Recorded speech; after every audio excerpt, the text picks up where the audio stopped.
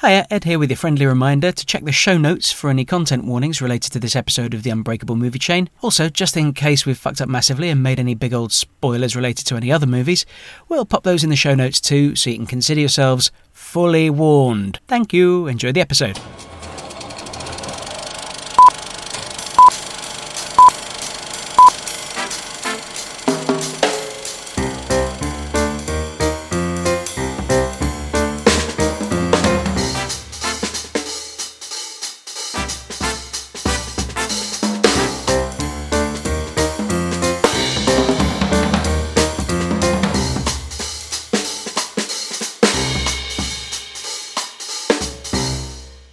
Hello and welcome to the Unbreakable Movie Chain, the podcast where each episode we have a look at a movie that we've chosen to watch based on a link to the previous film. I'm Madeline Gould and I'm here as ever with Ed Howells. Hello mate, how are you? I'm grand, how are you? Yeah, I'm very well, thank you. What have you been watching, Ed, since we last spoke? So, three things I want to talk about. Yeah, I'm going to leave the big one till last. So two things I want to sort of mention quite briefly. I'm going to leave one till last because I think you went to see it as well. Just to piss on your bonfire. Oh, you didn't? We didn't get to see it. Because of the flooding, we didn't get back to Nottingham in time to go. Oh. So, and now Richard really wants to go, which means I've got to wait for him to be free. So, piss and bollocks, shitty death. I can't wait to hear what you've got to say about it. But I'll make it brief and spoiler free as possible. Thank you. But no, other things that I want to mention. So first of all, we got a recommendation on Instagram from @RichPieces. This is Rich Johnson, who I think you know. Yes, Rich Johnson is an absolute legend. He is one of the course leaders at the Broadway Cinema. Excellent. Well, he hit us up on Instagram to recommend Deathline from 1972.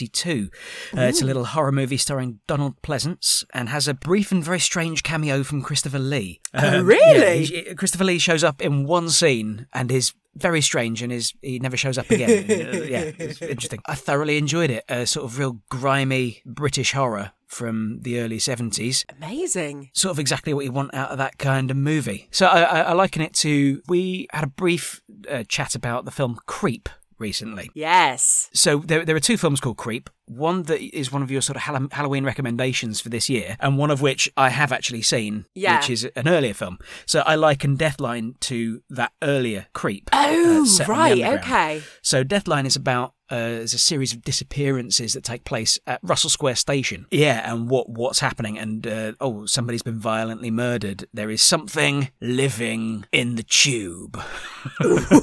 Essentially, that sounds so great. It's great. I think you'd really love it. And Donald Pleasance is fantastic. Really great as this sort of. Is he ever not? Donald Pleasance, he's always great. I've never seen him not be good, but yeah, I think he's particularly good in this. He as this sort of jaded, vaguely chippy police inspector. Sure. Who like. I really love odd acting choices. At some point in the process, Donald Pleasance decided to play this character with a cold, because in every scene, at some point, he takes his hanky out and blows his nose. Every scene. I just love little acting choices like that. So, Deathline from 1972. I fully recommend that you watch that. And for anybody who is into sort of grimy 70s horror, that's a bit of a forgotten gem. Amazing. And thank you, Rich, for recommending. And please, listeners, do send us your recommendations because we'd love to gobble them up. Yeah, get your recommendations coming in to the Instagram account or indeed to our email account, which is moviechain@outlook.com. Beautifully done, Ed. Beautifully done. Thank you. We're getting better at this shit. The other thing that I wanted to mention, dystopian future movie called Death Race 2000, starring Sylvester Stallone. This is from the 70s. Well, Sylvester Stallone and David Carradine actually is the lead. So yeah, I watched this on an empty train, 3 sheets to the wind, as I say, coming back from London, and it's not good. It's not good. I'm not surprised somehow. Yeah, no. I was hoping for something along the lines of Rollerball or at least sort of the Running Man. What I got was... So I described it to somebody as if George Orwell had had a lobotomy and decided to write wacky races. That's basically what happens. Death Race 2000 is what would come out of that.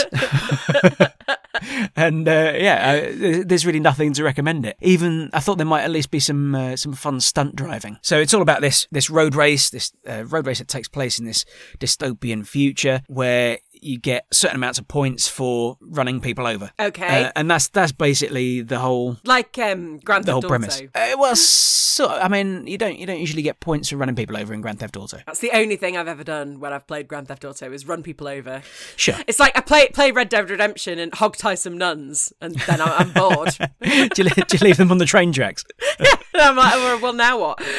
Seriously, if you're going to play Red Dead Redemption, you should follow the storyline because it is stunning. The most recent one. Yeah, sure. It is absolutely stunning. I've never owned a copy of Red Dead Redemption. I've only ever had a quick go when I've been round at someone's house, which exactly like I have with Grand Theft Auto. I've never owned it, so I've only ever hog-tied nuns or run pedestrians over.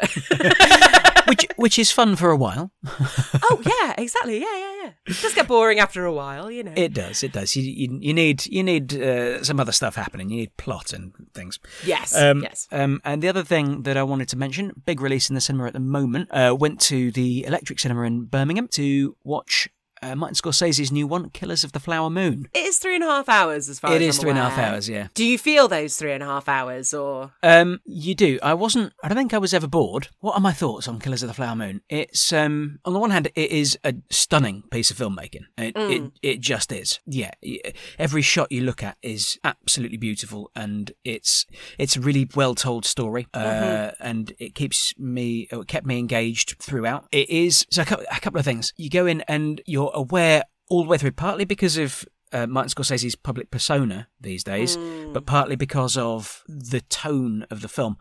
You sit there and you watch it and you are very aware that you are watching a piece of serious filmmaking. You know what I mean? Yeah, I know what you mean. It's, I think, a little dry. So it's not high energy caper like something like Departed or Wolf of Wall Street, because it goes at its own pace. It takes its time. Part of the reason that it's 3.5 hours long. I think some audiences will struggle with it, but I think it's a really accomplished film. Also, yeah, so because it's a true story, it's adapted from a work of non-fiction. You know that thing at the end of films where it's based on a true story and you get those sort of words up on the screen saying June went on to be admitted to the University of such and such. And... Exactly, all that stuff. This doesn't do that, but it deals with that in a very clever and unexpected way. That actually hits you quite hard. Okay. Yeah, the way it ends is really great. Okay, awesome. Yeah, so mixed bag. I really, really liked it. Yeah, just wanted to point up Lily Gladstone, who is fantastic in it. There is almost certainly a Best Supporting Actress nomination coming her way, along with probably Florence Pugh and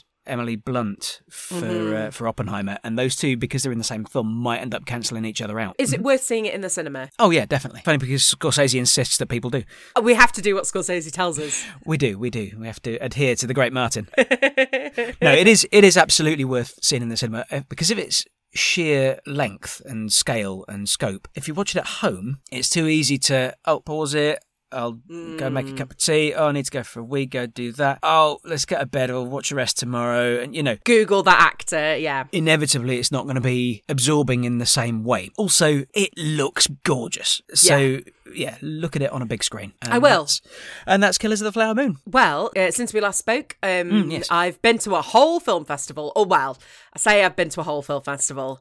I've been to most of a film festival. Yeah, you text me just like, I'm not sure I can do the last day. I'm sort of half dead now. Yeah, I was. In my 20s, I would have been able to, but it was... So, yeah, I don't particularly want to talk about any of the films that were part of the film festival particularly, I just kind of want to wax lyrical briefly about why film festivals are so awesome, and why, if you're into films and you've never been to a film festival, I just highly, highly, highly recommend it for the experience of doing it, because the buzz around the community, it's just a really special thing. And it's also, I think, if you're interested in film, there are very few periods in your life where you will get that total immersion. You know, most of the films that I saw over the course of the film festival were films where if I stuck it on at home, I probably would check my phone a couple of times, or I would be like, Google it. Like, I always, when I'm watching a film at home, I've usually got IMDb open so I can look at what everyone's been in and all this kind of stuff.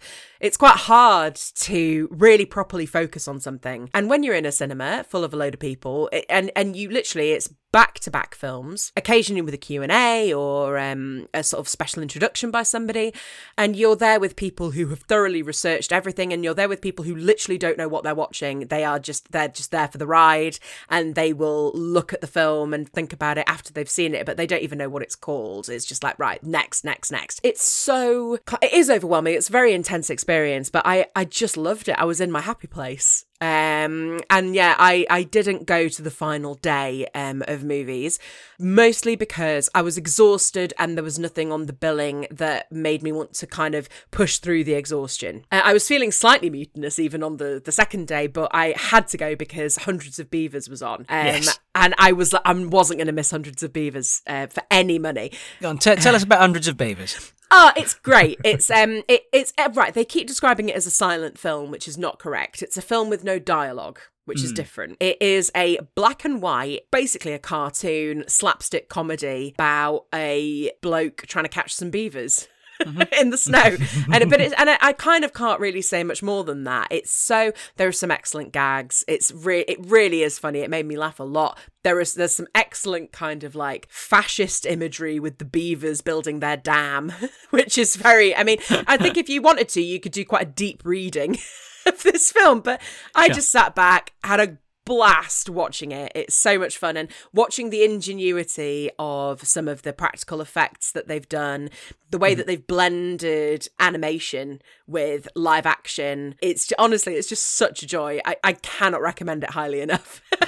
If you just want to go and have a rip-roaring good fun time at the cinema, really, really go. God, how fortunate am I that there is a film festival, and particularly it was a horror, cult and sci-fi film festival as well. So That's right up my street. I'm so lucky that I've got one in my home city, but it made me look at what film festivals there are going on around the country. And very, very shortly coming up, there's a film festival in Leeds, Birmingham. What's coming up in Birmingham? It's just the Birmingham Film Festival. With a load of stuff. And I think most of the screenings are free, Ed. Shut the front door. Hello, listener. It's Gould here from the future. I just thought I should pop in some actual information about the Birmingham Film Festival, given our lack of knowledge about it at this stage. If you are interested in attending the Birmingham Film Festival, it is indeed free to attend. It runs from the 17th to the 26th of November 2023, and you should visit birminghamfilmfestival.co.uk to have a look at the lineup. It looks great. Go. We're in no way affiliated. We just love films. I tell you what, one of the best things about the whole film festival was the short film showcase, which was one of the bits that I absolutely would have just missed. But it was like, I felt quite emotional because the talent and vision and just the quality of the filmmaking, it was so exciting and inspiring and moving. And like, that was just a small selection. We saw 15 short films, and I know that they had about 200 submissions that they had to watch to whittle it down. I do feel quite emotional. Thinking about all the people out there who are having these incredible ideas and properly by the bootstraps, like with no money, scraping something together. Every single film had something really special about it. Some of the films were let down by really poor acting.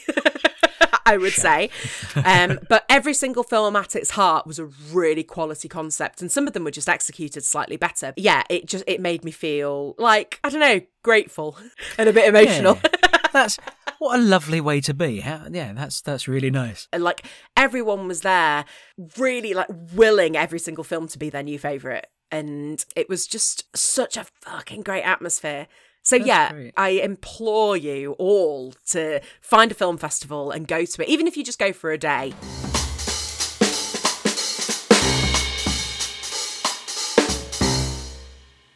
In order to watch the film that we're going to talk about this week, I had to get a Paramount Plus subscription. I didn't have to get a Paramount Plus subscription, but I just thought, you know what? If I get a free month out of it... You got a whole free month? I've only got 7 days. No, what I mean is... I have paid for a month, which is like $6.99, and I was like, okay, well, I'll just watch as much as I can for $6.99. So this morning, and I won't say that I watched it because that wouldn't be entirely true, but on the TV in the room that I was in was Pet Sematary Bloodlines. Oh my god, yeah, okay. It's rubbish, but it's got David Duchovny and Henry Thomas in it, and I was like, lads, what are you doing in this shit film? Like, they must have spent their entire budget on getting Duchovny, because I'm not sure. He doesn't do many movies. And like, why would he do this one unless it was because he wanted to do a movie? I presume he doesn't get offered. I presume that's why he doesn't do movies, because he doesn't get decent offers. I think Hollywood thinks of him as a TV guy. Ah, I see.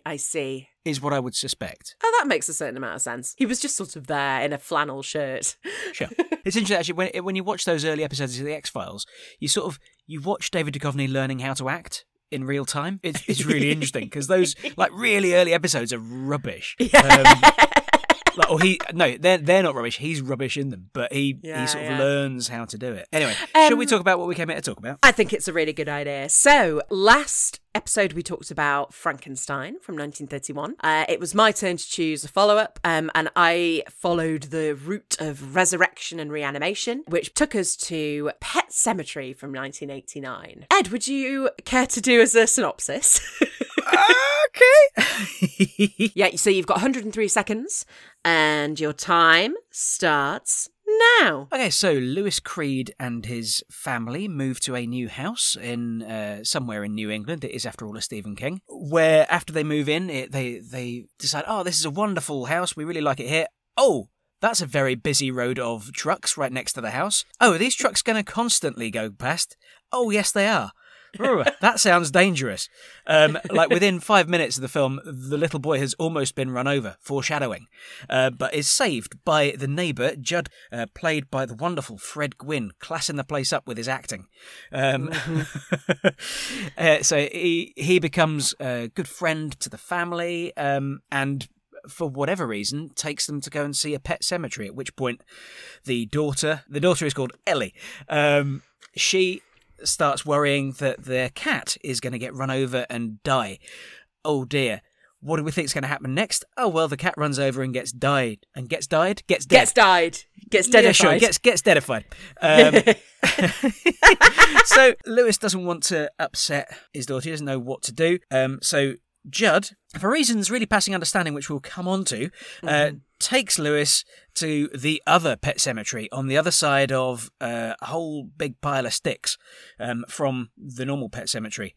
They bury the cat there, and then it comes back, and the cat has come back with big yellow eyes, which means it's evil now. And it sort of attacks people and stuff, and this isn't right. And it's a smelly cat as well, so Ellie doesn't really like him anymore. What happens after that? Oh, they go flying a kite, and then, oh my goodness, the little boy gets run over by a big truck because the driver was listening to the Ramones while instead of paying attention to the road. Big grief. There's a fight at the funeral, and then Judd Crandall comes along to Lewis. He's like, I know what you're thinking. Don't take him up there. Something's, you should be better off dead. No. Most of the family goes away, leaving Lewis there to tie up loose ends, he says.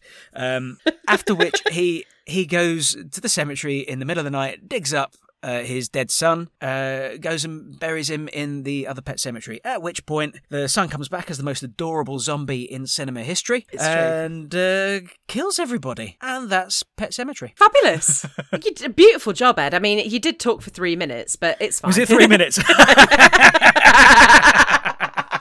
Who cares? Damn.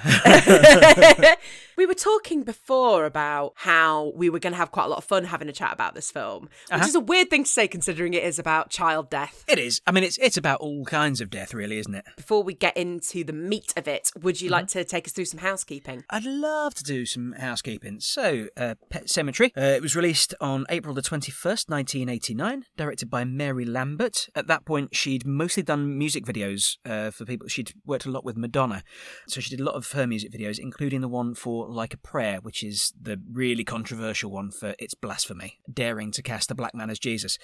I know. She continues to work to this day, mostly in sort of TV, like some TV episodes and TV movies and stuff. Her last theatrical feature, as far as I could tell, was The In Crowd in 2008. Yes. The screenplay is by Stephen King, who adapted his own novel, his 14th novel. It's his third screenplay after Cat's Eye in 1985 and Creepshow in 1982. It's produced by Richard P. Rubinstein, who had been producer on both Dawn and Day of the Dead. He'd also produced both the Creepshow movies, which I assume was where he met Stephen King in the first place. So he hasn't produced very much for a long, long time, but he's got an executive producer credit on the most recent Dune movies. But if you look at the list of producers on those movies, they are so extensive, and I think it's probably a hangover because he produced the TV movies of Dune back in the late 90s. So I think that's sort of a hangover from that. He must still have some rights or whatever. The DOP is Peter Stein, who had worked on Friday the 13th Part 2. And went on to be the cinematographer on the Hulk Hogan movie, Mr. Nanny. So there is a possible option for our next episode. Stop teasing me, Ed. It's edited by Daniel P. Hanley and Mike Hill, who have worked together as a team pretty much constantly throughout their careers. Quite a lot with Ron Howard. They've worked on loads of Ron Howard movies since his 1982 movie Night Shift. So that includes Apollo 13 and all those Dan Brown movies that Ron Howard's done. And also my favourite Ron Howard movie, Backdraft. Have you seen Backdraft? I have seen Backdraft. Yes. No, I would watch Backdraft before I watched Apollo 13 today. Oh, yeah, no, ditto. 100%. But that only tells you what a low opinion I have of Apollo 13. Fair enough. Name some other Ron Howard movies. I can't think of any now off the top of my head. Oh God, Ron Howard, what's he done? I mean, I'm just going to repeat the ones you've just said back at you, Ed. If I'm left to my own devices, I can't fucking think. What's he done? Right, well, Ron in Howard? that case, I'm having Backdraft as my favourite Ron Howard movie. You're allowed. I can't remember any of the others. Actually, Fair no. enough. Do you know? I'd watched the Da Vinci Code before I watched Backdraft. I'm not going to sit through the Da Vinci Code. It's so shit. And I quite enjoy it. And often I feel like the Da Vinci Code is the only film that'll do. Like, it fills a very specific niche of shit film for me. What I want sometimes is Tom Hanks with long floppy hair explaining the plot as he walks through rooms. Sometimes that's just what you want. And then you want him to do exactly the same thing, but having had a haircut. Tom Hanks's hair in those movies is strange. It's one of the most remarkable things about the movies. Take from that what you will. I think I'm going to stand by my no Dan Brown movies policy. Ron Howard gave us Ewan McGregor parachuting onto the roof of the Vatican. I mean, I can't. What more do you want? Quite. Yeah. No. Sure. Please Okay, carry on. Carrying on. Okay, so the production designer, Michael Z. Hanan. This was actually his first credit as production designer. He's still working today, mostly in TV, but he did some quite big stuff in the late 90s and early noughties. He was production designer on Blow with Johnny Depp and Penelope Cruz, and also on Ronin with Robert De Niro. Art director is Dins Danielson. His first credit, and this was quite exciting to me, was The Hitcher, starring Rutger Hauer. Have you seen The Hitcher? No. Oh my God, Gould, you've got to watch The Hitcher. You would love it. Like, seriously. Okay. Oh, fantastic. It was remade with Sean Bean. That's the one I'm thinking of. Watch the original with Rutger Hauer. I don't mind the remake, to be fair, but watch the original. It's yeah. Anyway, Dins Danielson also still working today. Quite recently was art director on Better Call Saul. Set decorator is Kathy Klopp. She's got some absolutely marvellous naff movies on her CV, including Masters of the Universe with Dolph Lundgren and Courtney Cox, and Under Siege 2 with Steven Seagal. So some wonderfully naff movies for fans of naff movies like I am. The costume designer, Marlene Stewart, she also worked with Mary Lambert on music videos for Madonna, so she would have been dressing up Black Jesus in the Like a Prayer video. Also costume designer on Terminator 2, Top Gun Maverick, Oz the Great and Powerful 2, if that ever gets made, and Night at the Museum, which I think would probably have been quite a good fun job to costume. Oh, yeah. The score is by Elliot Goldenthal, who actually has quite a limited CV for film scores, but he did win an Oscar for his score for Frida and got nominations for his scores for the Liam Neeson film Michael Collins and for Interview with a Vampire. So, yeah, quite a well thought of composer, but with quite a limited CV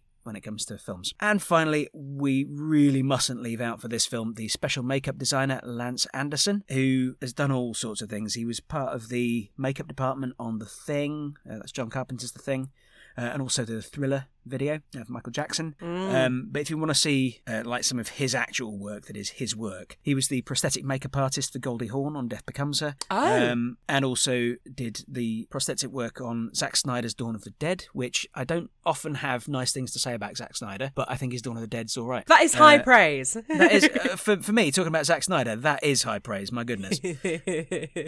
Lance Anderson also came up with the iconic makeup designs for The Crow and Dead Presidents.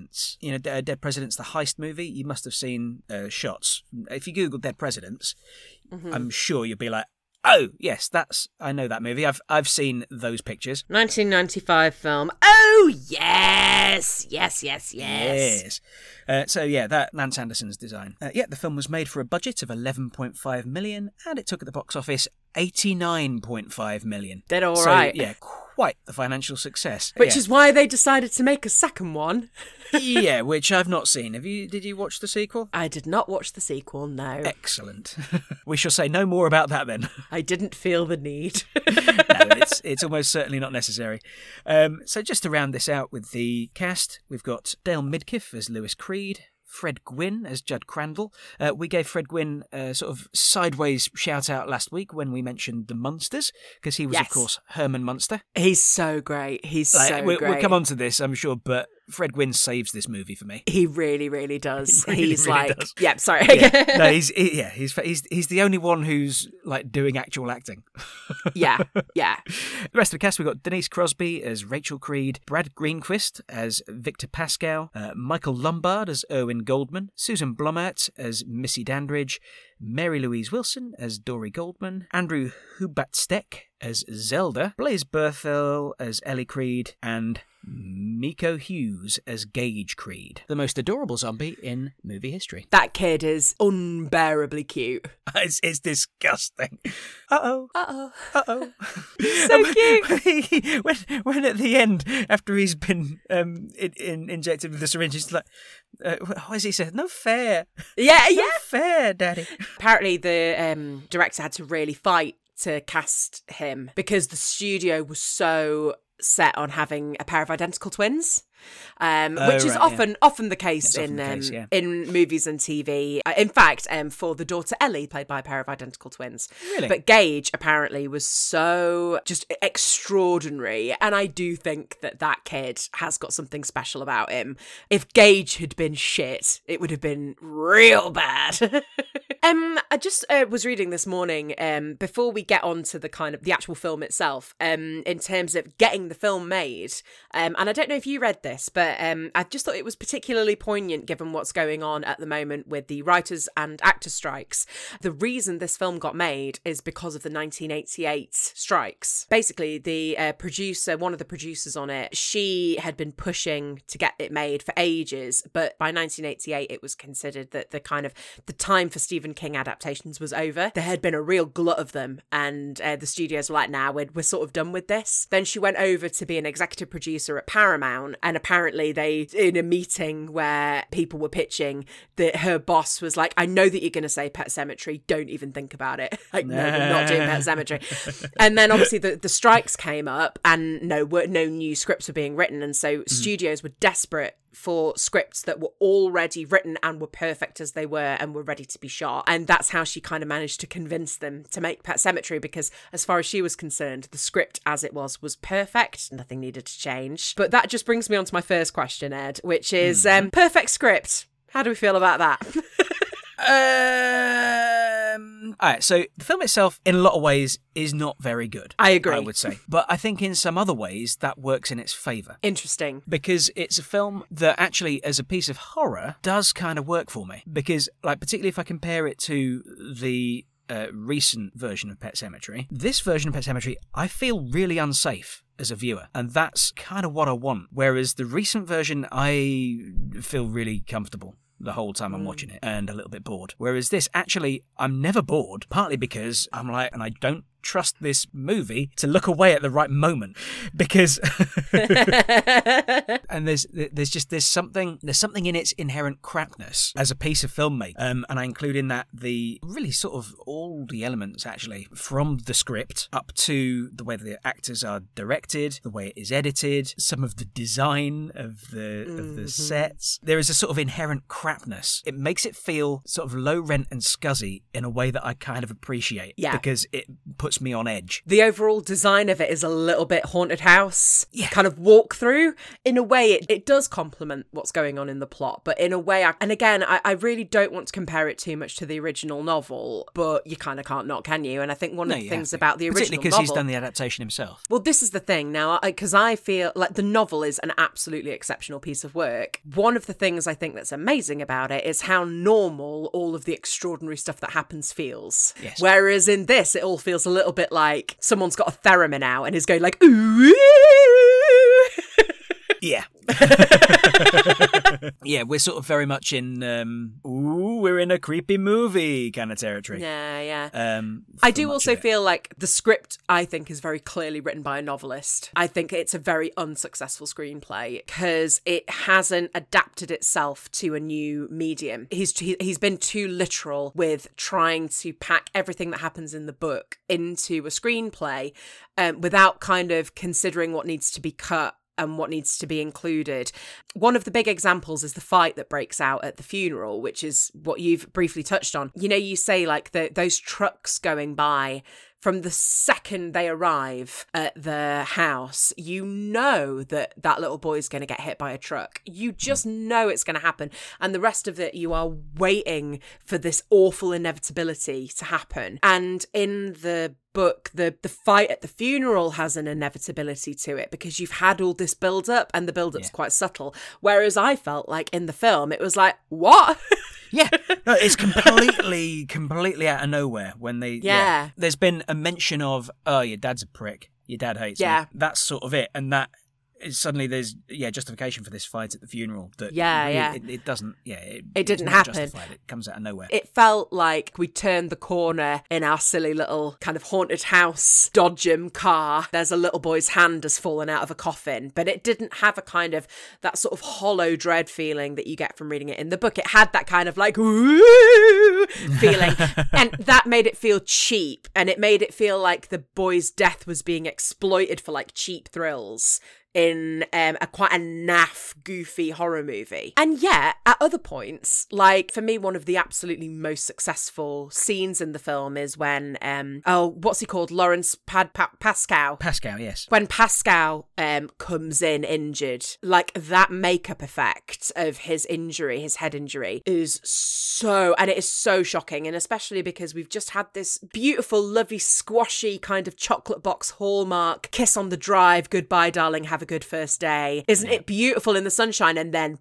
bam, it punches you in the face with... Guy's head is half hanging off. I know, the most horrific makeup design with this injury. And that to me was so successful as a jarring, like that jolting back and forth between two different tones was really great. And then Pascal, for the rest of the film, I was just like, fuck off, mate. Oh, honestly... yeah, Pascal's road trip. Pascal's big day out. He's so cheerful for so much of it. That whole section where he's helping Rachel get back. Yeah. He's so sort of jolly and cheerful, and like he's got this smile on his face. You know what? I would watch a TV spin-off of Pascal's road trip around America, sort of hitchhiking round, seeing the sights, visiting the diners, with like his brains hanging out of his head. I'd watch that. Helping ladies make their connections at airports.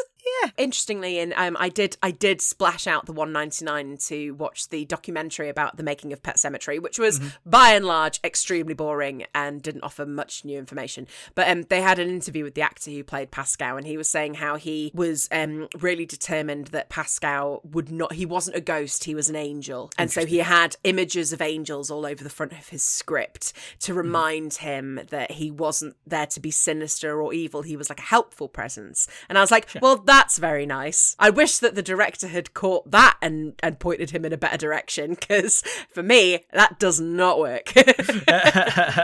Yeah, I didn't read angel off him. I read sort of helpful ghost, Yeah. a bit like Casper.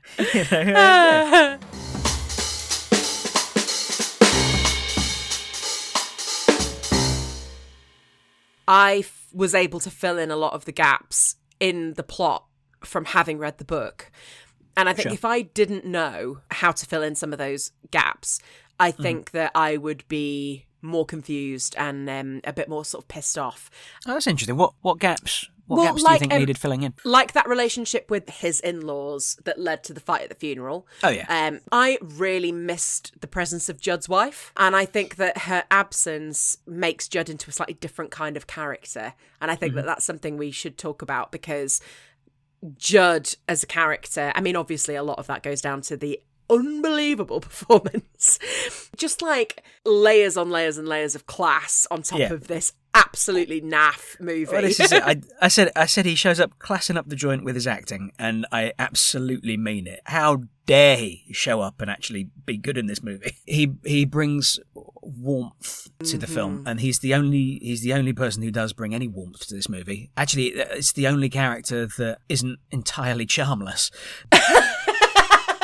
If I'm perfectly honest, and that's not just in the performances, it's in the writing as well. Yeah, of course. I think one of the big problems with the script is just actually how unpleasant everybody is to each other, like all the time, and some of the nonsense they come out with. Yeah, the Creeds as a couple, and I don't remember feeling like this in the book at all. So this is purely the film. They're just like a smug, generic, successful yuppie. I just didn't give a fuck about either of them. And I don't care whether their little girl loses her cat or not. And I don't care. Obviously, I don't want to see a toddler get run over by a truck. But I was also a bit like, there was no heart to them at all. And was that in the performances or the writing or what? What was that, Ed? It's in the writing first and foremost, actually. Like there's a scene where they're having breakfast, I think it is, and the little girl's worried that the cat Church is going to get run over. That's never going to happen, is it, Daddy? You promise? And the mother's like, go on, promise your daughter that your cat's never going to get run over and die. I think I can probably credit Jem for this, actually. I think because she watched it with me, she was just like, what sort of mother is she? You cannot make that promise. And then his whole response is to make that ridiculous promise and then sort of get in his wife's face about it and be like, yeah, but if he does get run over, you're the one who has to break it to her. I'm just like, oh, these people are terrible. So there's that. Also, it's not limited to the two of those. Little Gage, he's a little shit. He's sat there in his high chair throwing shit at his sister, and nobody's like, stop doing that. Nobody's like, take that off him. At one point later on in the movie, just before Gage gets run over, actually, his sister shouts at him that he's a stupid shit or something like that. I'm like, oh God. I think that was the point that I wrote in my notes. This whole family is awful. And that's in the writing before we even come on to the performances. It's a hangover from the book, but too much has been cut.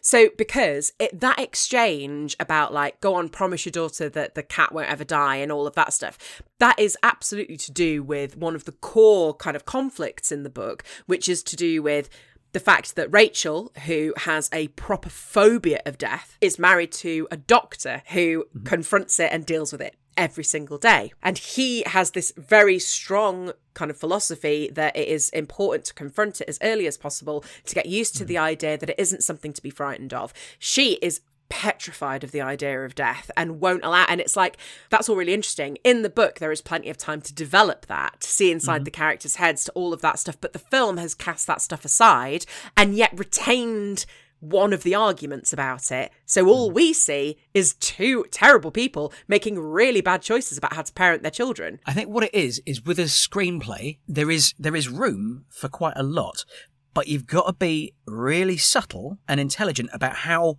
and when you weave those conflicts in. So you have to weave those conflicts into other scenes when other things are going on, little by little by little, rather than, and this is the scene where they have this argument, and this is the scene where they go and visit that, and this is the scene where that happens. You have to sort of actually be a little cleverer about how you interweave those things. And do you actually need a whole scene that is this argument? Or can you weave that in somewhere else? A friend of mine describes it as setting hairs running. That's kind of mostly a thing for TV, but in terms of screenwriting, it's that thing about setting your hairs running and then just being really clever about when you catch them later. And That's it's nice. like all that stuff about setting stuff going, bedding stuff in really subtly, really early on. But I feel a little bit like, instead of setting any hairs running in this, you know, in Jurassic Park where the goat's leg hits the windscreen, it's just like that happens over and over and over again. And you're like, hang on, I didn't even realise there were any goats in this film, but they're smacking me around the face, all bloody. I don't get it.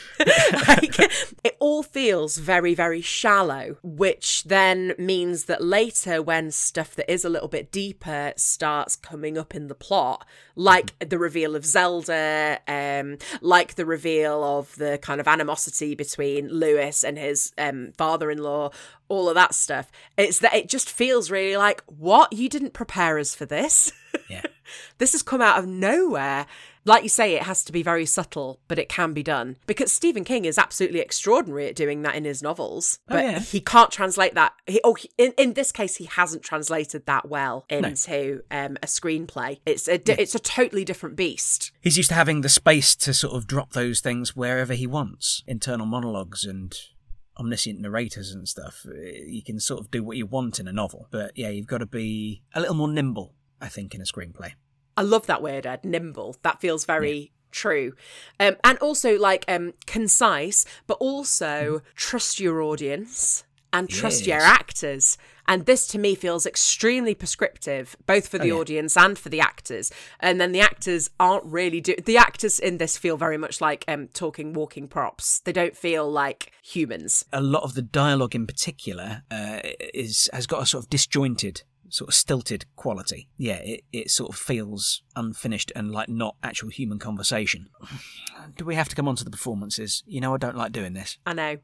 Let's breeze past it. No, I feel like we have to. The thing is, I think both of us would agree that you can't say that a performance is bad and that's what that is, because when you're looking at something on a screen, it is the edit, it's the script, it's all sorts of stuff that go into a performance and whether or not a performance is any good or not. I don't think that these performances are actively bad. I just don't think they're good enough. You think they're actively bad, don't you? Not all of them.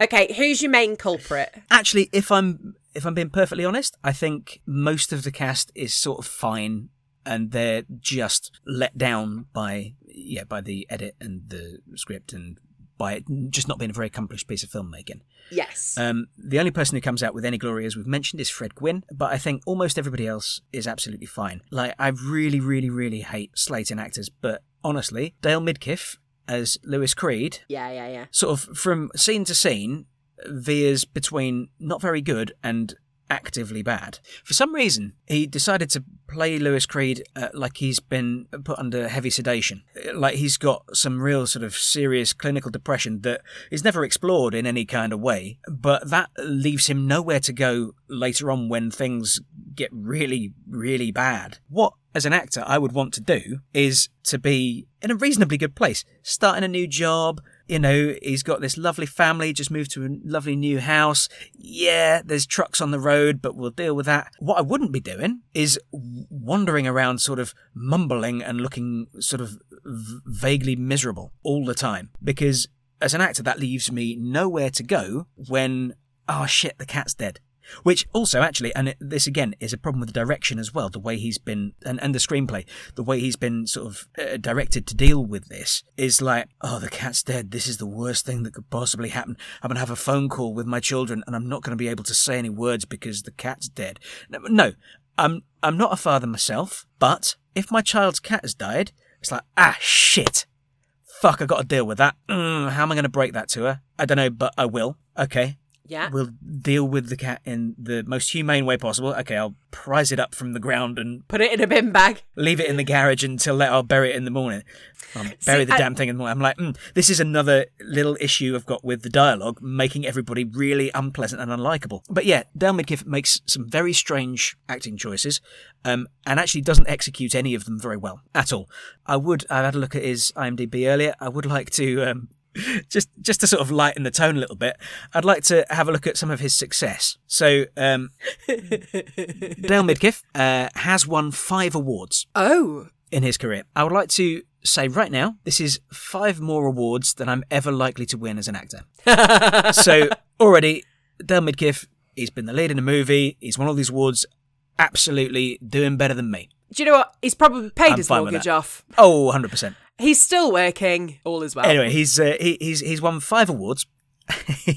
4 of them are they're shared awards. So this is for something called the Character and Morality in Entertainment Awards. What?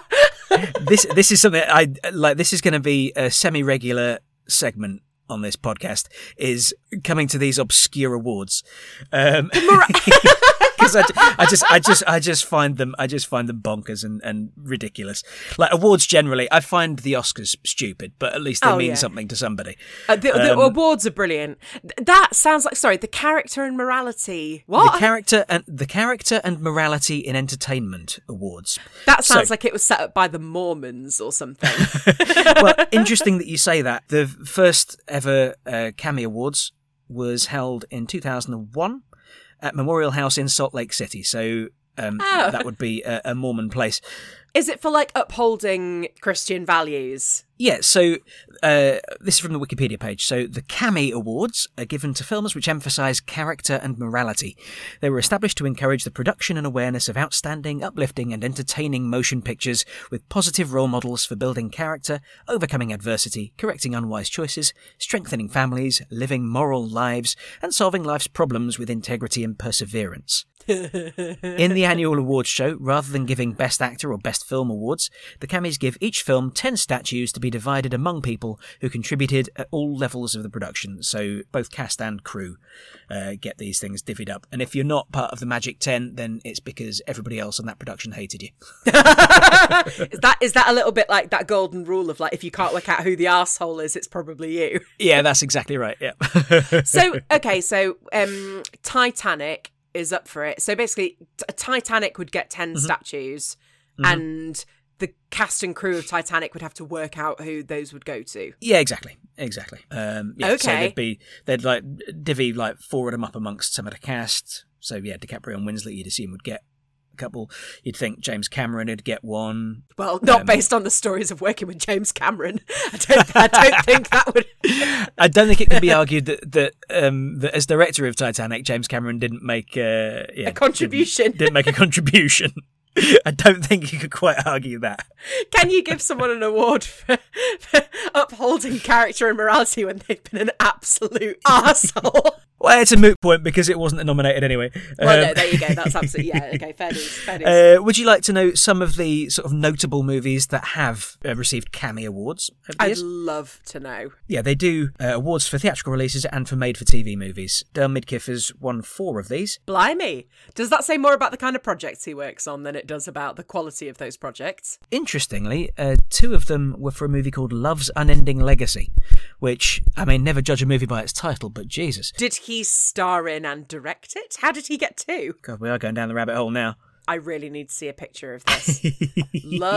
What's it called? Love's Unending Legacy. It is about a widow and her son returning home to be near her parents. If these films were books, it's the kind of one that you can buy serialized in supermarkets still for some reason. Like in a 3-pack. Yeah, and you're like, why? Who are the 3 people who are buying this that make it worth stocking? There's also probably an entire wing dedicated to this kind of shit in W.H. Smith's. Do you want to hear something really lovely, which is related? I would love to.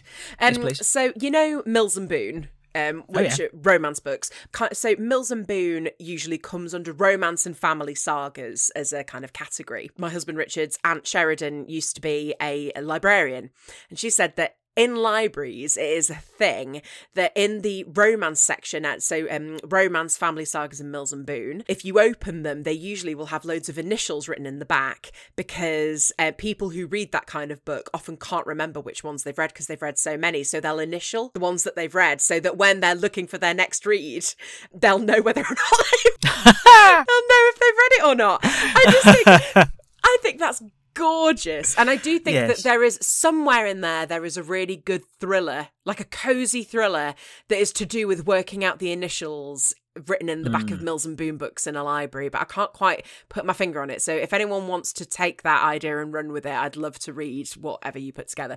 But yeah, no, yes, I love that. Love's Unending Legacy looks exactly like that kind of family saga thing. The other ones that he won Character Morality in Entertainment Awards for, so the other ones that he won Cammys for, are called Love's Endearing Promise.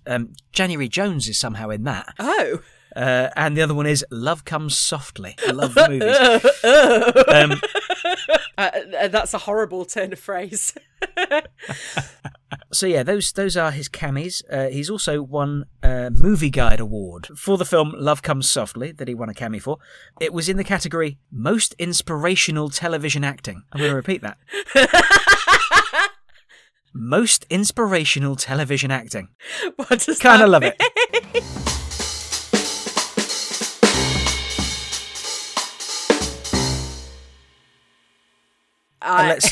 Let's get back to the inspirational acting in Pet Sematary. It's sort of like, I get his acting in this, it feels a little bit like he didn't realise they were rolling. Like maybe he was just walking it through before the take. Trying to remember his lines. Oh shit. I think him and Rachel are miscast in the roles fundamentally, but I also think they're a really bad match together. I don't believe them as a couple at all. No, there's no chemistry there. There is no chemistry there. I don't believe her at all as the mother of those children, as a woman who is happy to have moved to that house. Yeah, I just didn't buy it at all. I did think that Pascal was fairly awful when he was being a friendly ghost. I thought he was dreadful.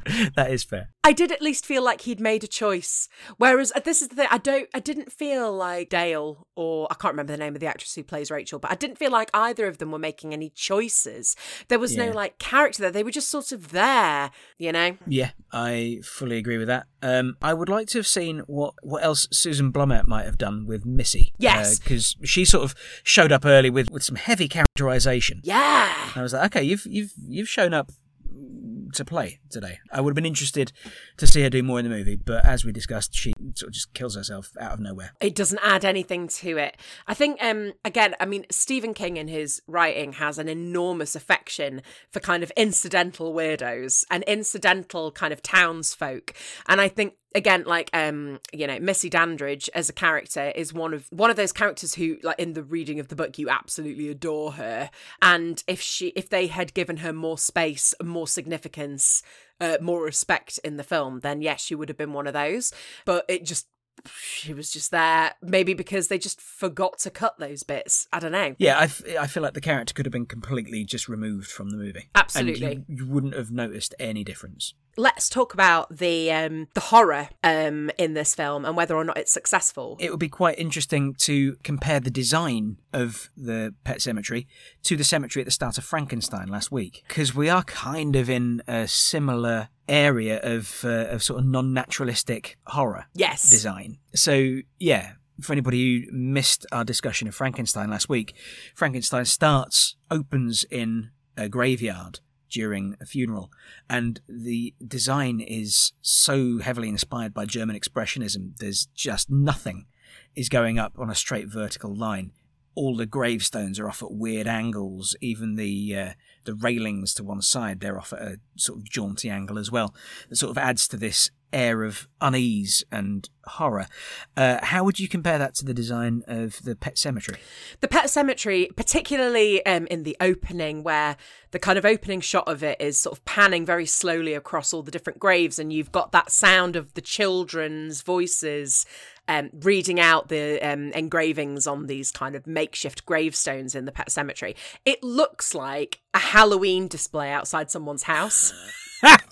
It's got a kind of like a kind of lurid green effect over it, and it is all a little bit like spooky wooky. And I suppose the thing with the Pet Sematary is there is this sort of conflict between actually the kind of macabre, it's a graveyard, with also the kind of like childlike innocence, the naivety, the fact that this is somewhere that children come to bury their pets and express love and grief for losing a pet and get to kind of express that. And the reason Pet Sematary is spelt wrong is because it's supposed to be that it's a kid has written out the word cemetery and just spelt it wrong.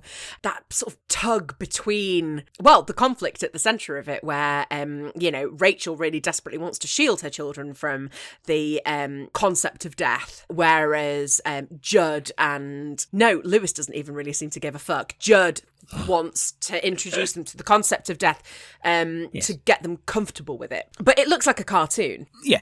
Well, no, I think you're absolutely right when you say it looks like somebody's Halloween display on the front lawn. No, it's absolutely right. The sort of the colours of it, and all the cobwebs hanging on the gravestone, and the dry ice, the dry. Why is there so much dry ice everywhere? But then as well, there's that skunk. Exactly like you said, there's a skunk, and it's like, it's a critter. It's like, what is this? Is this like? Yeah. I don't know, Muppets Do Halloween. It was really weird. Here's the thing. I think Stephen King's books are better than he thinks they are. Do you know what I mean? Because I think that this is what Stephen King is almost always aiming for in his books. But he's too good. I think, but he does it too well. He creates worlds and characters that are too compelling. He misses the mark of this. I think this is exactly what he's aiming for. This, to me, feels like Stephen King's ideal adaptation of one of his books. That's so interesting. Because, like, the sense of dread that builds up throughout the novel, it is oppressive. It is so potent. It's one of the most remarkable things about that book, about how actually that Stephen King manages to build that sense of dread. I didn't feel any sense of dread watching this film. I felt a sense of inevitability, but I didn't feel a sense of dread at all. Sure. I kind of did. Well, I guess I kind of did. I felt like the character of Judd in the film is slightly more ambiguous, because is he a kind of friendly next door neighbour who wants to help them out, or is he a kind of sinister old man who's luring Lewis Creed down a weird path towards weirdness? And I felt like that was slightly more ambiguous in the film. I think as well because he is quite a frightening. There's a moment when he gets down on Ellie's level and introduces himself to her, and he has got quite a frightening face, actually. I haven't watched the more recent adaptation, but it's John Lithgow, isn't it, in the role of Judd? And I think that he is a slightly less frightening. He's got a slightly cozier face. You think John Lithgow's less frightening? Yeah. Than Fred Gwynne?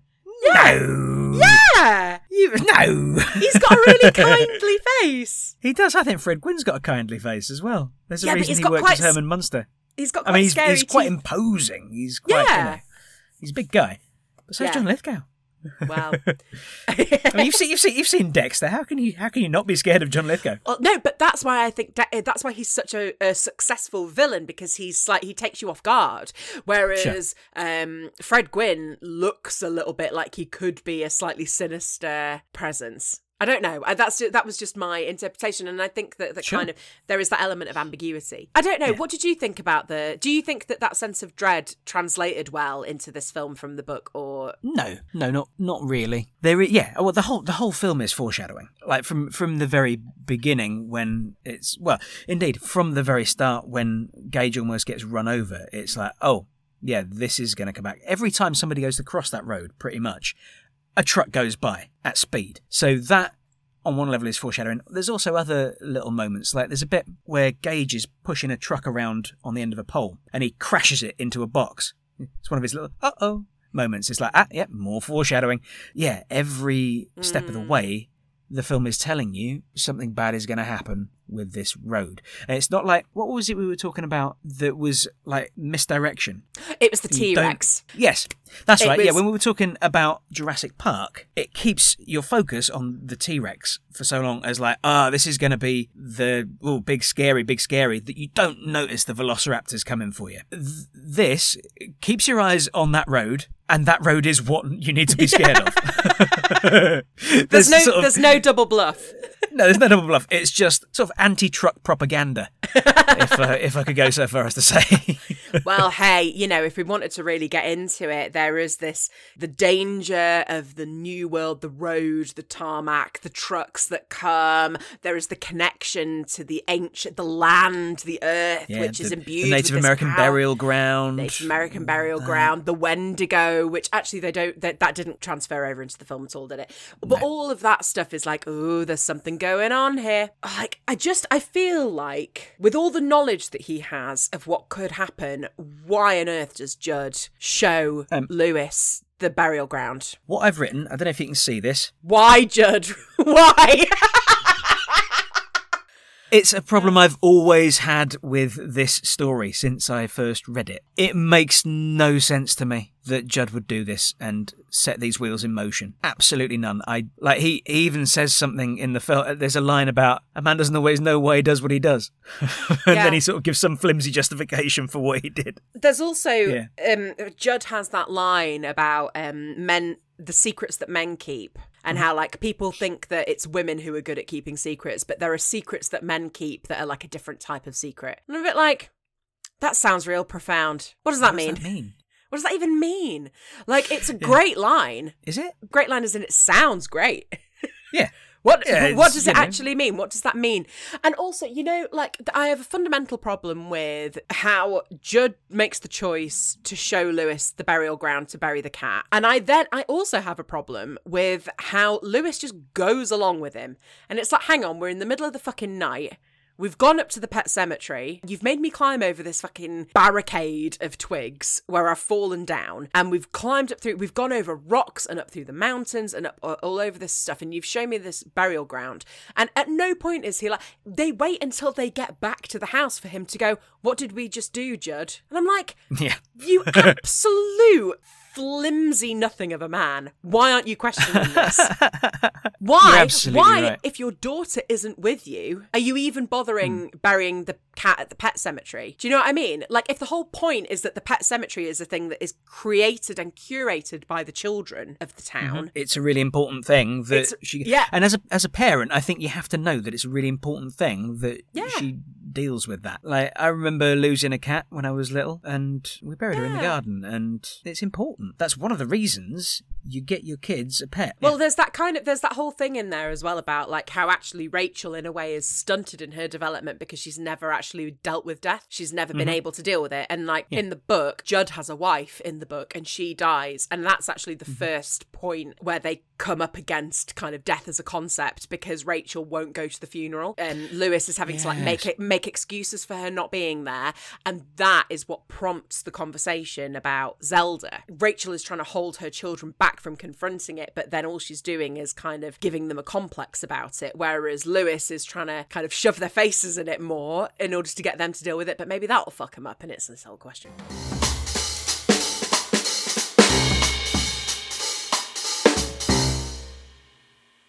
You know what? One of the reasons that I feel unsafe in the hands of this movie is that it doesn't look away from so much. It doesn't really shy away from showing you things. That starts fairly early on when Pascal dies and you got half his head falling out the back. But also when the cat is dead. It's an extra detail that is the sort of detail that you would find in a Stephen King novel, that it's frozen to the ground and he has to like pull it up and pull it off. It doesn't blink from that, and that's something that I think this film does really well. That's one of the things that I like about it, because that's one of the things that makes me feel something. You know what I mean? And then when we get to Zombie Gage on his rampage, it's the cutest zombie that ever there was. Unfortunately, as well, one of the least convincing puppets that stand in for a zombie child. But there's a couple of shots where Gage is up in the loft and the puppet just like falls out of the hole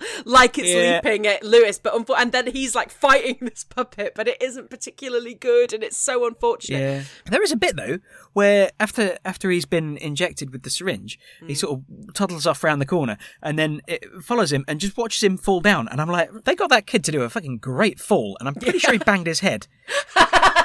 Pretty sure he banged his head on the wall there. Interestingly, also, when Lewis tumbles out of bed, I'm certain he cracked his head on the bedside table. I had to watch it back twice. I was like, fucking hell, you've done yourself there, mate. I thought exactly the same thing. I thought, Christ, he really cracked his head there. It was a different time, Ed. Not that different, to be honest with you. Why was I watching this? It was like a reel of like times actors have hurt themselves, and possibly prompted by him cracking his head on the bedside table. But like that bit in Django Unchained where Leonardo DiCaprio hacked his hand open on a broken glass and just kept going. Oh yeah, you've got to keep going. Yeah, particularly on a film like that, there's hundreds of thousands of dollars at stake if you stop going. I can't remember who I was talking to, but it was someone, they'd done a Dr. Pepper advert. In the advert, they were just walking along as normal, but all this extraordinary stuff was happening around them. And the final shot was him jumping through skipping ropes that were going separate ways. And at one point, a producer came up to him and were like, "We don't want to put any pressure on you, but every time you don't get that right, it's wasted £10,000. So if you could just try and get it right this sooner rather than later, that'd be really great." And then it's like, well, of course I'm not going to get it right now. You'll never work in this town again. Awful pressure. Yeah, grim. Yeah, Gage falls over very well. He's a very scary kid. Apparently, the chap who did the makeup on Zombie Gage is Heather Langenkamp's husband, who played Nancy in Nightmare on Elm Street. And apparently, the makeup artist would ring up Heather Langenkamp, who was making a film somewhere else, and be like, "It's really upsetting me that I have to make this beautiful kid look like a zombie." That's really sweet. That effect of him biting Judd's throat out is fucking great, isn't it? No, I'm already done by that point. No, it's the slash. It's the slash of the Achilles tendons. I'm not even watching what he does to Judd for the rest of that scene, because that scalpel goes in so fucking deep. That is such a great effect. It's so gnarly. It's such a great effect. Like, seriously, full props to the makeup department for that. It is that is brilliant. Something about this film that I do think is outstanding, is the makeup effects. Like the makeup effect of Pascal's head, all of the stuff with Judd's throat, that Achilles tendon shot, the weeping eye socket at the end in that sort of final shot when Rachel comes back and they have this embrace. It's just like this fluid just seeping from the eye socket down the face, and what I love about that final shot as well is that originally that wasn't how it ended. There's another cut of the film that has the ending, which is actually closer to the ending of the book, which is much more ambiguous, where dead Rachel comes in and they just sort of acknowledge each other. Whereas in this one, it is very clear that she comes in and kills him, and they were like, pushing for it to be a murdery ending. And I love that they were like, oh, okay, you're going to make us reshoot the ending then? Fine, we're going to give her a weepy eye socket and a gammy face and all this amazing prosthetic special effects stuff. It's great. What I like to assume is that after she's stabbed him to death, she then goes and buries him in the pet cemetery. So they all come back as a lovely, happy zombie family. That's what I assume happens down the line, is they just sort of, reanimate everybody and they're just a lovely zombie family in their little zombie place. Maybe we need to watch Pet Sematary 2 in order to confess. Even the poster put me off. I was like, oh dear. It's got a sort of Children of the Corn 5 vibe about it, that poster. It's real bad. Really crap. I'd like to talk about Zelda, if I may. Oh yeah, let's. Because actually, before I read or watched Pet Sematary, Zelda in this film is one of the things that I'd heard most about being really frightening. I think absolutely undeniably it's an incredible makeup effect on Zelda. Really incredible. stuff on the back, the spine and everything. Yeah, it's great. Ed, I'd like to open a discussion up with you, if I may, about something which I have noticed. And I don't know whether I'm bothered by it or whether I have just noticed it and would like to talk about it. Okay. That is men playing monstrous women in films. Yeah. This is an example of one. But the thing that kind of sparked it for me was just completely coincidentally, in the same week, I saw Barbarian in the cinema, which has a monstrous mother. She's called the Mother, played by a man in heavy prosthetics. I also saw Wreck, which features a monstrous woman played by a man in prosthetics. Mama, starring Jessica Chastain, in which the monstrous mother, is played by a man in heavy prosthetics. Is that right? I didn't know that. There's a few, and I was like, that's interesting. That bothers me. Am I being unreasonable? Like, why is it bothering me so much? And it did come up briefly in the documentary about Pet Sematary that I watched, about how apparently they saw loads and loads of women, and it was like a feminine vanity that no women wanted to become that ugly for the role. So they searched for a man. I remember I was a play where the character was supposed to be very, very ugly, and because I'm a fat lass, it was like, but also if we give you a London accent, that will equal ugly to people. Almost kind of going like, no, don't worry, you are pretty. It's just that we can make you into an ugly character by making you have this particular accent. And I just wondered if it's something to do with that, of like, it's always like, what is the most monstrous version of a woman? A man in prosthetics? I don't know. I genuinely don't know what the answer is about this. I just would really love your opinion. Is it even a thing? I don't know. I might be about to disappoint you. I'm not sure I've got much of an opinion. They saw a whole load of women for the part, but so they saw loads of women for the part, but no women were willing to become that ugly, which I just think is patently bullshit. Well, it's just so obviously bullshit. It is, but at the same time, I can almost buy that of actresses in Hollywood. Yes. If I'm perfectly honest. Yeah. Thinking about their career going forward as well, if this is what's on my show reel, what work is that going to do for me in the future, etc., etc. These aren't the parts that I want to play. I want to be beautiful leading lady, etc., etc. That being said, there are always excellent character actors and actresses who are willing to be as ugly as you want them to be. Yeah. So if they'd looked a little harder, they would have found somebody. There's a nugget to be picked at. Coincidentally, I just happened to watch quite a lot of films in quite quick succession that all featured a man in prosthetics playing a monstrous woman, and I was like, there's something in there. Either way, I think that it's a great performance as Zelda, and she's real scary. Yeah, I don't think that plotline is well developed enough, but I think the performance is great and the prosthetics are fantastic. As to your question, I would also be interested to know how the trans community feels about the implication that the ugliest version of a woman is a man. A man in prosthetics, yeah, exactly. I think that there are probably quite strong feelings in the trans community about that as well. Well, it's almost not like ugly, it is monstrous. It's about monstrous, being yes, monstrous. that's the word, isn't it? I've been looking to see if people who are cleverer than me have written any articles about this, because I was like, I can't be the only person who's noticed this. And I don't even know if I am bothered. I kind of want someone to tell me how to feel, because I feel like I should feel something.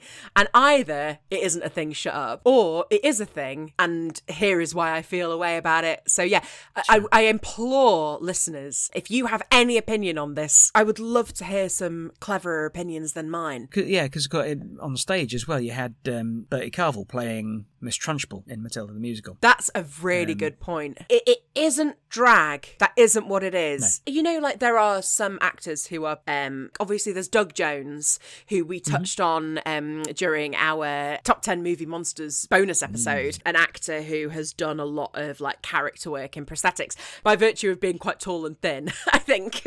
But there is another chap called Javier Botet who has done loads of stuff. He does a lot of the kind of monster and creature work in It, the most recent It films. He plays Mama in Mama. But again, he's kind of very, very tall and quite thin, and it's this kind of, he's like a very physical performer, so is able to kind of get into these prosthetics and then do amazing physical work. But I find it difficult to believe that there aren't any women who would be able to do that. If you're after an actor with a certain build, you need an actor with a certain build. Yeah. And if what you need is somebody who's 6'7" and very, very, very thin, then your pool of options is quite limited. Yeah. Thinking about sort of actresses with imposing builds. You got somebody like Gwendolyn Christie, but she's doing all right for herself as it is. You know what I mean? She might not be so interested in that kind of work. There's your lady, I can't remember what her name is, but the actress who plays the nun in The Nun. I haven't seen The Nun, but I'll take your word for it. She's got the most extraordinary face. She's incredible to look at. Yet again, very tall and imposing. I don't know what point I'm even trying to make, Ed. I just thought it was interesting. And it was a good moment to bring it up because we were talking about Zelda. So yeah, I would love to hear from our listeners. If there's anything in my griping, or if I'm just being overly sensitive. Ed, have you got anything else that you'd like to say about Pet Sematary? Yeah, I would like your assistance. Oh, God! I would like your help untangling this line. So when Lewis is approaching Zombie Church with his big yellow eyes, he's going to put the syringe in him and kill him. He's giving him the meat. He goes, "Today is Thanksgiving Day for cats, but only if they come back from the dead." What does that mean?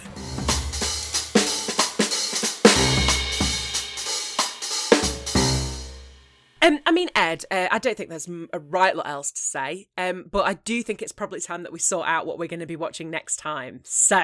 I think it is. So, 3 stages. What you would have picked. Yep. What you think I would have picked. Yep. And what I actually have picked. And you remember, I picked this very early on in our cycle. Do you remember I texted you? Yeah, you were like, I've sorted it. I feel quite strongly about what I think you've picked. A kind of similar line to what I would have done. I think it would have been really interesting to look at another Stephen King adaptation. Which one I would have gone for is really difficult to say. Whether or not I would have gone for something that I know and love already and hold in high esteem. I kind of think that would be quite boring, though, because we'd get into a Jurassic Park tangle and just be gushing over Misery again or something. Yeah. So I probably would have gone for something that I haven't seen, Salem's Lot, or we'd be doing something like one of the really obscure things, or maybe even kind of sidestepping within Stephen King's own genre writing, and we'd be looking at Dark Tower, which came out only a few years ago. Now, what I think you've done, I think you've picked The Green Mile. Oh. But you haven't, have you? No. It's I love The Green Mile. It's wonderful. But I am considering your hatred of feeling your feelings. So I really appreciate it. I'm not on this occasion gonna make you watch The Green Mile. But hey, I did say that when you do choose it, I will watch it. Gratefully. I'll be grateful for what I'm given. Stephen King doesn't really want to upset people, and Pet Sematary is, I think, his most upsetting book, certainly of the ones I've read. But it's upsetting in a really good cathartic way, because it's dealing with the stuff that we have to deal with as human beings throughout our lives. It's dealing with grief and how to talk to your children about difficult subjects and how to cope with childhood trauma and how to do all of those things. And it's just got this wonderful kind of spooky setting that means it's far enough removed from yourself that you can kind of look at it without feeling like you're in it. It's why horror is the best of the genres. Sure. But I think Stephen King is to horror literature what Steven Spielberg is to cinema. They both have this incredible warmth, and they're both sort of really grounded in that kind of Americana aesthetic as well, largely. But they both got this warmth that neither of them want to hurt anybody. You know what I mean? Anyway. Tell me. Stop diverting.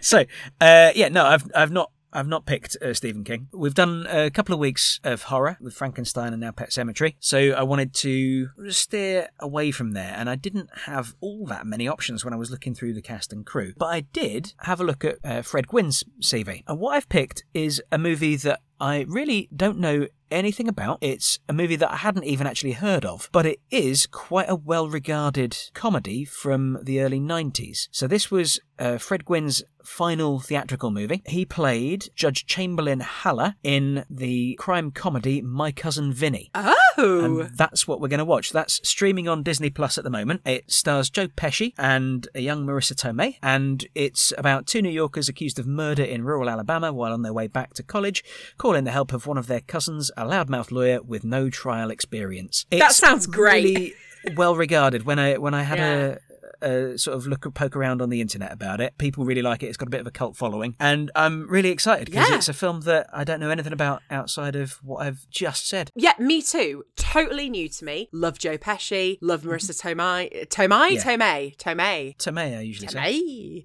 That sounds fantastic. And it's on Disney Plus. Yeah, Disney Plus. And yeah, if we've got nothing else to add. Oh, I just want to say, Ed, happy 10th episode. Hey, happy 10th episode to you too. You should have got a cake. I know.